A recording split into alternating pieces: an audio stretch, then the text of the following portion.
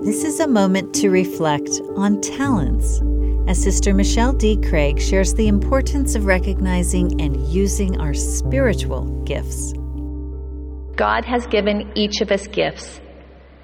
You may not feel gifted, but you have spiritual gifts from God, so you can bless others and draw closer to Him. What gifts has God given you?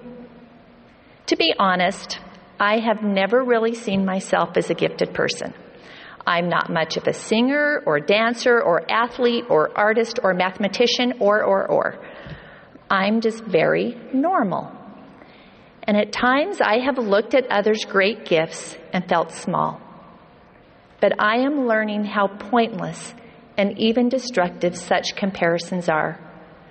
More importantly, I have come to see the sacred power of God's less conspicuous gifts, and to rejoice in these as evidence of His love and confidence.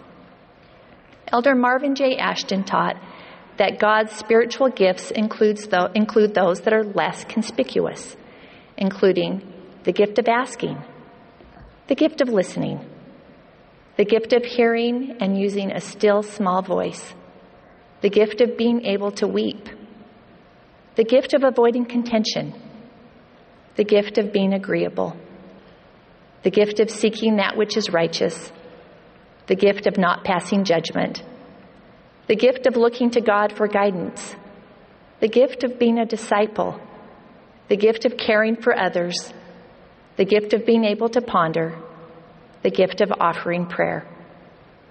Does this list help you see your gifts in a new light? It helps me. These quiet gifts do as much to lift God's children as others that we recognize and celebrate more often. Quiet gifts that help us accomplish our most important purposes in life. But unfortunately, we sometimes hold back and fail to appreciate or share our gifts, fearing that they're not as polished, perfect, or as pretty as we would like. When we fail to appreciate these less conspicuous gifts, we miss a chance to lift His children, and we miss a chance to feel God's love. That was an excerpt from Sister Michelle D. Craig's talk, Less Conspicuous Gifts. This is a moment to reflect.